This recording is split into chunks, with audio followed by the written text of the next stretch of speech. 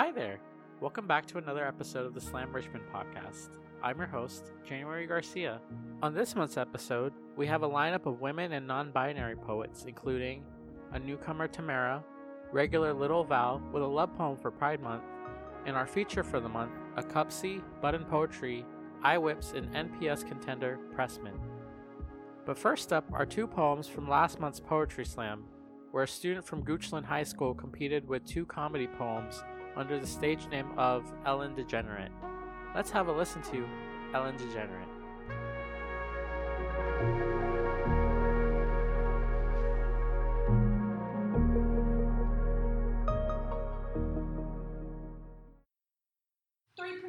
At a friend's house. After all this time, you're still here. Full service, 10 texts, 3%, you're clinging to life. Please for you not to go. Not until I retrieve a charger. Please, no, not like this. If you die now, my dad will kill me. 2%, please, no. Just let me send one last text. And like that, you're gone. Like my social life for the next week and a half. I'll call you Bill Swift. You sawed my heart in half. Not even flex tape can fix it. No miracle can fix me. Not flex tape, not flex seal, not flex anything. My heart isn't Phil's boat. I fear it's unfixable. Maybe I can fill the void with memes and puns, and the signature Mormon smile. Hello! Would you like to hear a word about our Heavenly Father, Jesus Christ?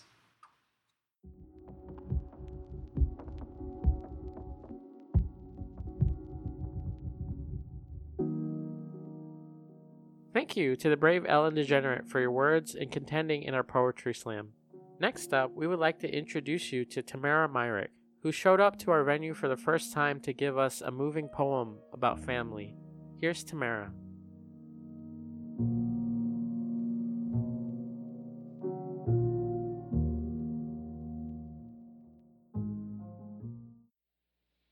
My father used to sing to me, smooth and soft, the sweet honey sticking to my bones and dripping onto everything around me, so beautiful it was almost my first memory.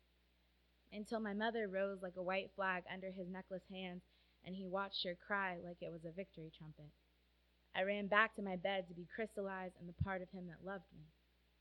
Soon, the songs just sounded like excuses or an undercooked apology or something that made Mom feel better, kissing us goodnight with a busted lip. I can't tell you how long it took me to feel her fear for the first time. Does he? Maybe he remembers the first time I fought back, and he concluded that was the feeling he'd been chasing all along. Maybe when he was struggling to be exceptional at anything, he got addicted to feeling powerful over something, someone. Sometimes I wonder if these marks and bruises he put on me were him drawing a map of all the places he hurt. Like every time he saw them, they called out, "Good to see you again." Maybe he felt alone too. Does my silence hug his when we have nothing to say? Have our shadows forgotten? My skin pushes him away a little less now. How very hard it is to forgive the hands that built you. I'm trying so hard to recall that feeling of him tickling my toes instead of dragging my body, singing the high notes he couldn't instead of crying for a home outside of me. To love myself is to love parts of him, and I'm trying every day to solve those equations without being given a textbook. And I intend to sing these songs to my child one day, just to watch them bloom with new memories.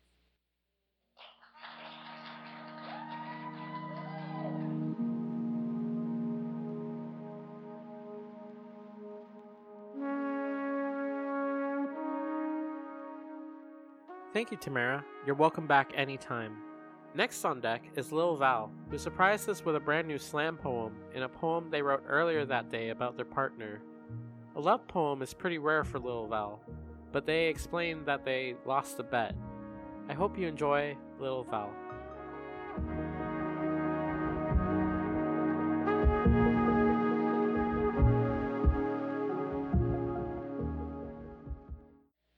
Now that I'm legal, hell yeah, I tried to drink rosé, almost passed out after the second sip. Tried to smoke weed, still giggled the same, coughing in between the giggles. Tried to walk without my bones cracking and aching and popping and loosening and falling apart. Tried to blow out candles, miss. Try to find the perfect pitch in the song, get lost in the neighborhood instead. Try to find out where the last year went. Try to find her in my crow's feet. Try to find her in the extra 15 pounds. Look for the next year. Look into the mirror. Try to find myself among the party. Try to find myself by family. Only find money and money and money. Try to find the confusion. Try to find the time I need and it's gone. Taking a train out of town. Won't come back until next year. Ruminations on medication. She took me, sex drive and all, and gave me this life of questioning and finally having questions for my therapist who happened to be a sex expert. She took me, this unwilling force of nature, and made my brain fog disappear, say poof. Say I will change out cluelessness for boldness. Say everyone around me says I should be on less medication anyways. And somehow I was given a sex drive and some fingers and Pornhub and a clear history button.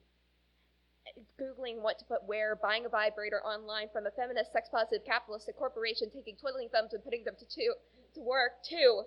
She took me, this daydreaming nightmare I have become, and queer-eyed me. She took those memories I have of former lovers and of mothers and called me baby instead, told me to finally see that show I always wanted to see, told me that the sun shines in recovery land,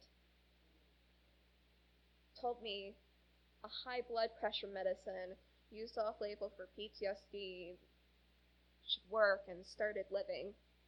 3, he took me, pulsing man running up and down my body, gave me a hangover and some extra pounds. He took me for a year, asked me what side of the bed do you sleep on, and gave me my normal side. He took me, dad, bod, and all, and asked about my dreams, who abused me last and how, and where, and he leaned to my view, said, is there always rainy weather where you were staring? And I say yes.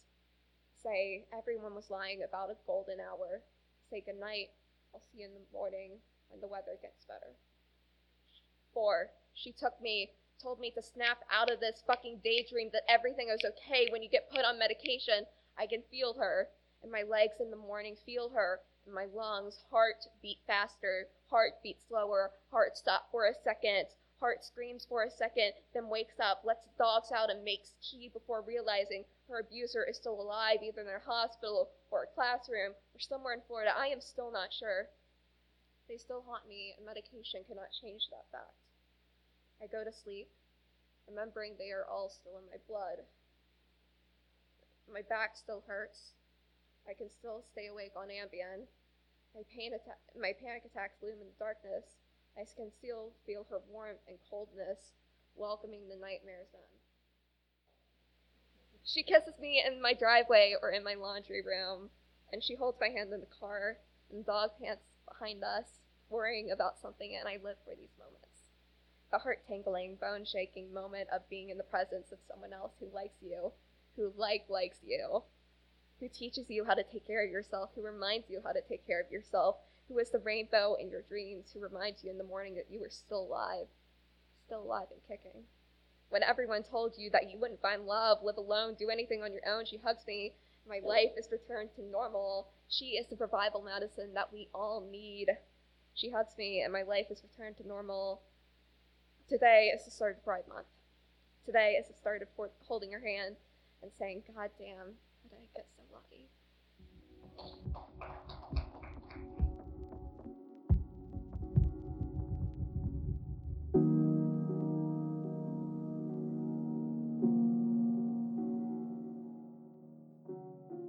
Sorry, Lil Val, but now we've got proof that sometimes you write love poems. And now it's time for a featured poet, a spoken word artist by the name of Pressman, who we first met as a leader of VCU's consistently dominant Cupsy team, who's gone on to feature or place in button poetry right about now in just about every slam poetry competition you can think of. We heard poems from them about sex work and identity, about abortion and family and Trump, and they even ended their set with a joke for us. We were so lucky to have Pressman at our feature, and I hope you enjoy their poems.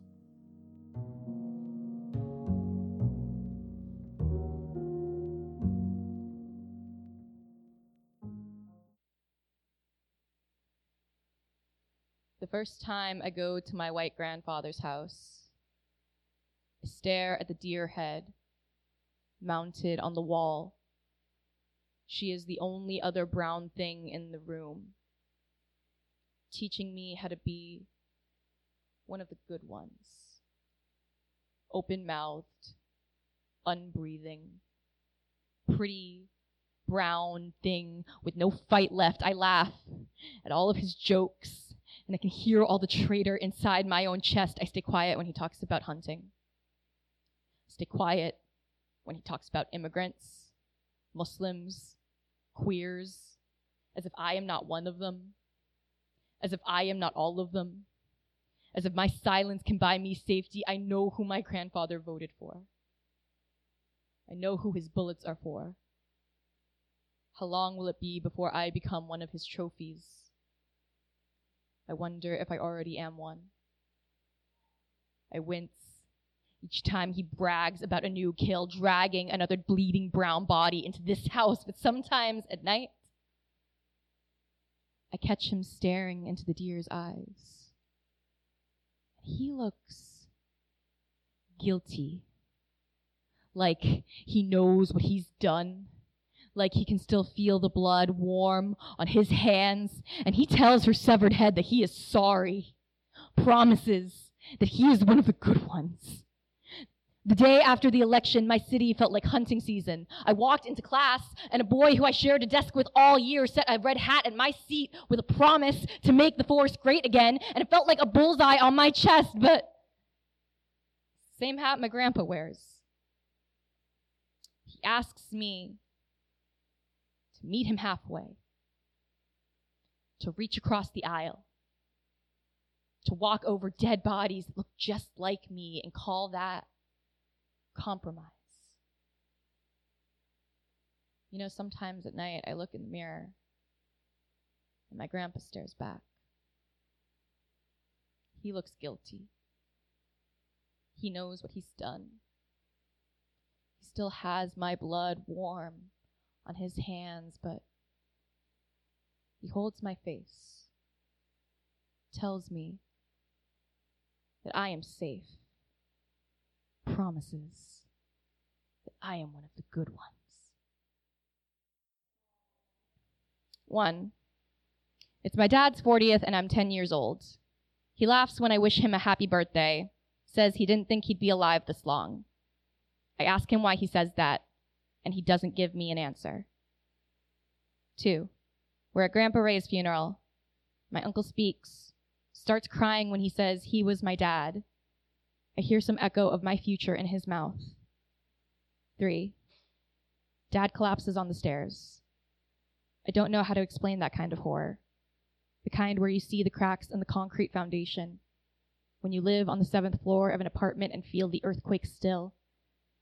His fingers are shaking and I'm shaking, and he's in the hospital for a few days and he can't hold anything and neither can I. And we are both dropping mugs and nearly stepping on all the broken pieces. I can't even fit my fingers around an apple, and he can't hold that either. 4. I'm 13, and I'm getting my first HPV shot. I'm 13, and I'm too old to be reaching for my father's hand, but I do it anyway. He stays on the other side of the room.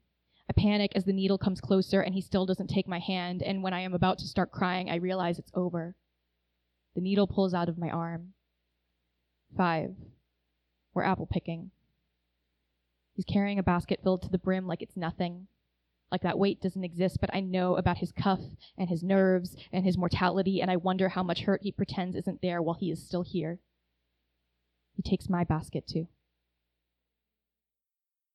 This is called Crabapple on 36th.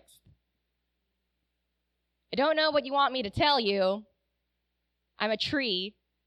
I can't fucking talk. Even my breathing is closed-mouthed and silent. You try standing here for 80 years, planted on the corner of Lee and 36th. My roots have grown under the sidewalk and the Horowitz's picket fence. I ruined those concrete squares and Esther's rosebush. It's the loudest I've ever been. These people, rich as sin, white as mold, could pay to cut me down with pocket change, and yet I'm still standing.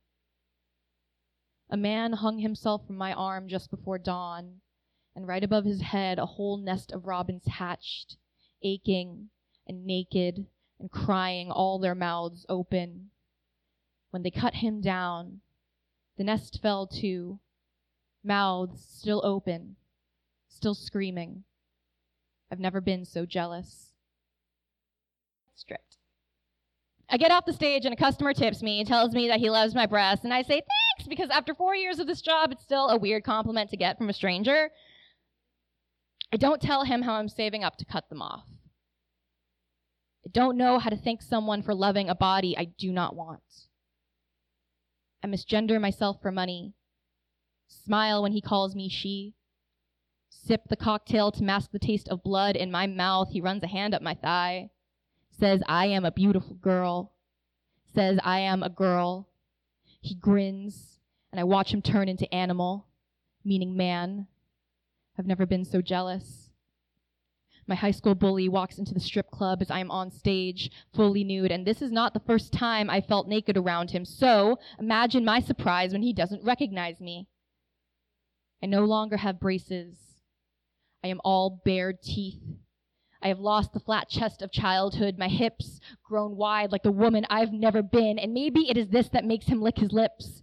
I am a different feast than I once was, but he's still the animal I have always known him to be. I make him rain his rent on my naked body, and I hold the word payback behind my teeth. My rapist walks into the strip club 2 weeks after he made a meal of me, and this is the part where I wish I could tell you I was unbothered, that I took all his money, that I danced like my body was still mine, but I didn't. I ran into the back room and hid, and I think this is how my breasts must feel every day when I put on my binder, flattened, out of breath, wishing themselves away, but I don't cry, and maybe that's how I knew I was never a girl. My mother is so honest with all her emotions, but I process trauma like my father, become stone, gritted teeth, wear my PTSD like he wore his dog tag under his shirt, hidden away, and isn't that the most masculine thing? To pretend that bravery is just the absence of emotion. To hide your trauma from everyone and call that manhood. But that's the thing about this job. I have nowhere to hide when I am naked. This poem is called Canary Sing, but I don't. A woman asks me to say something in my language. She doesn't even know the name of it. She says anything. Say anything. I know she's lying. I know what she wants to hear. The bells and back-bent hands of court dancers, banyan trees and bent-over screams. Just make it pretty, she tells me. I like to daydream of going to your home. I want to see everything you left behind. I want to put it all in my mouth and spit out the bones. But her mouth has no magic like mine, so she asks me again, anything, say anything, but all I can give is this bloodied sea foam. I spit the salt at her feet, watch the ocean my language drowned in take her too. It fills her mouth and dulls her tongue, robs her of speech and home like it did to me, and as I watch her drown, I dare her to sing. During pregnancy, a fog tends to fall over the brain. A lot of folks keep journals so that they don't forget any of it. The memories of my own pregnancy come in flashes. My stomach, a swamp. Couldn't smell eggs without gagging, that's the thing. I thought I never threw up. I thought that if I never threw up, that it couldn't be morning sickness, so I couldn't possibly be pregnant because denial is a hell of a drug. I remember calling him on the toilet. I remember him not picking up. I remember a lot of crying. I remember going to the Planned Parenthood in an Uber. I remember the book I brought with me, Ada Limon, Sharks in the River. I remember the laws in Virginia. Anyone seeking an abortion must at least 24 hours prior undergo a transvaginal ultrasound.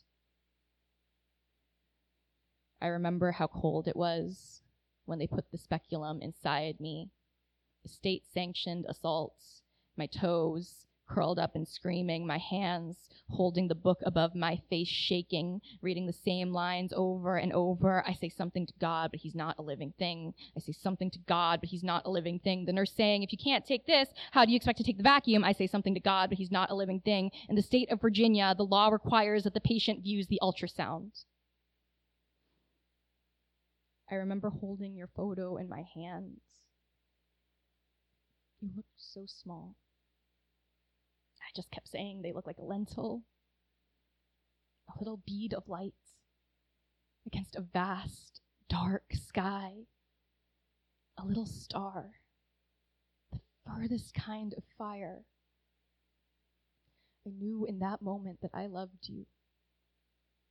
I knew in that moment that I could not bring you into this world. I want to ask for your forgiveness, but I don't know how. I remember my friends telling me I have nothing to weep over, nothing to mourn, and the nothing is what really gets me. The nothing makes me a fruitless tree, all fallen flowers. My arms are full of empty. I say something to God, but he's not a living thing. I say something to you, but you're not a living thing, and maybe I'm not allowed to mourn a loss that I chose. But I remember the first dream I had after the abortion. In it, I was ready. I held you in my arms. Your eyes were dark in mine, and your name spilled out of my mouth as I told you how in Bahasa, we never say tida, only belum. We never say no, only not yet.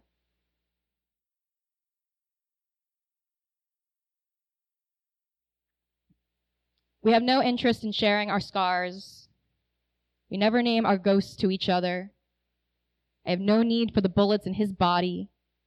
He has no need for the hands that took mine. Look how ambitious our shadows have become.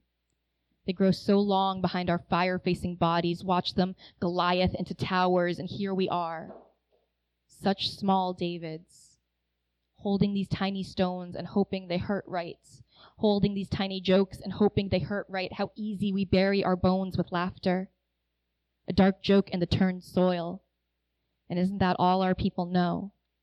My dad and I name our scars under wheezing chuckles, with brass knuckle punchlines, with teeth-sucking bitterness. Say, this isn't a bleeding sore, just a weird-looking kiss from fate. Say, that isn't the demon, just the faces of men that we pretend we've forgotten. Say, this is not a razor, just a one-way ticket off earth. And as we stare at our festering wounds, and the ghosts that ooze out of them, we do not ask for help.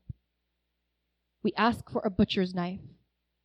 Chop off what's been damaged and laugh, showing each other what a mess we've made before we reach for the cleaning rags, still dripping red and warm from the last time we did not talk about it. Bellyache. April 2016. A commuting woman in Nanjing, China notices a man in the subway car using a hidden camera to take upskirt shots. In less than a minute, she exposes him and forces him to eat the SD card.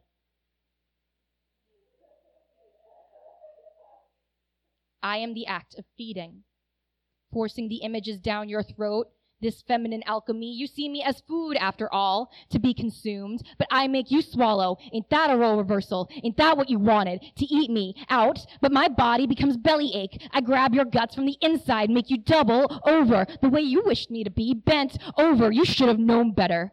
Now every time you so much as look at a skirt, your intestines will twist in my hands as you realize that your eyes have always been so much bigger than your stomach. After Cecily Schuyler. On faith. Multiple choice. My faith is A, a ghost. B, hopeful. C, hungry. D, unholy. E, a child. F, yearning. G, empty-handed. My faith is a broken haiku. A ghost, hopeful and hungry, an unholy child, yearns, empty-handed. Eat your heart out. So, stop me if you've heard this one. A man walks into a bar, tells me he's got yellow fever, says he likes his girls small, pale, likes them in the palm of his hand, silk women he can fold and shove in his pocket after he's done using them. He then says that I don't look Asian, says that I take up too much space, says I'd look it if I lost some weight. And I laugh, because he's laughing. It's got to be a joke, right?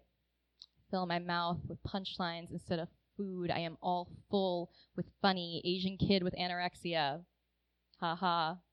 Because it's only an eating disorder if the person is white. Ha ha. Asians are supposed to be chopstick thin, China, breakable, rice paper skin. Ha ha. My doctor wasn't laughing when I told him the same jokes. He told me that my heartbeat had dropped to 30 beats per minute. So I did more math. Asian jokes. More than twice as likely to have a cardiac event. Heart palpitations will occur 1 to 3 times daily. If I continue to eat 200 calories a day, I will be at my goal weight. But if I continue to eat 200 calories a day, I will be dead. I mean pretty. I mean docile. I mean fit for consumption, ripe for the taking, small enough to fit on your plate. I mean Asian enough for your fetish. And when this kills me, I hope they bury me in a kabaya. Wrap the loving batik around the hips I hated. Tuck the jasmines in hair that hasn't fallen out yet. I want to be the prettiest meal at my funeral. And I hope the man from the bar comes. Hope he laughs about how fobby I look. Calls me a gook when he sees my bone-stretched skin, and my ghost will fold themselves in his pocket like a knife in the silk, bury my blade in his chest, and as he bleeds out, I will rip open his ribcage and ask if I take up too much space now, and I will bite into his bleeding heart, and I will eat, and I will eat, and I will eat.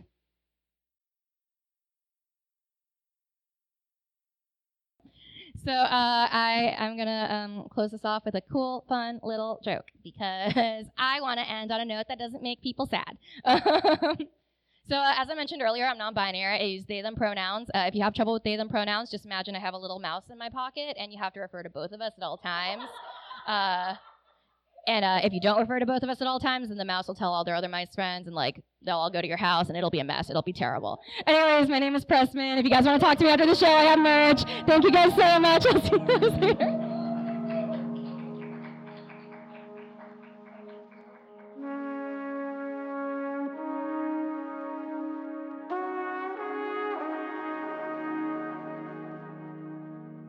Folks, that was the amazing Pressman, and that is also our show. A special thanks to Ellen Degenerate from Goochland High, to Tamara Myrick and Lil Val, and to this month's feature, Pressman. Another amazing show, y'all.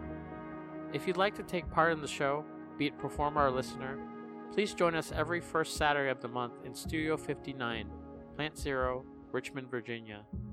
Our writing workshop begins at 5:30 p.m., the open mic and artist feature at 8:30 p.m. Follow us on Twitter, Instagram, and our new Facebook page, all at Slam Richmond, and feel free to share, subscribe, and leave a comment on our show. So until next time, Slam Fam, keep on writing the good right.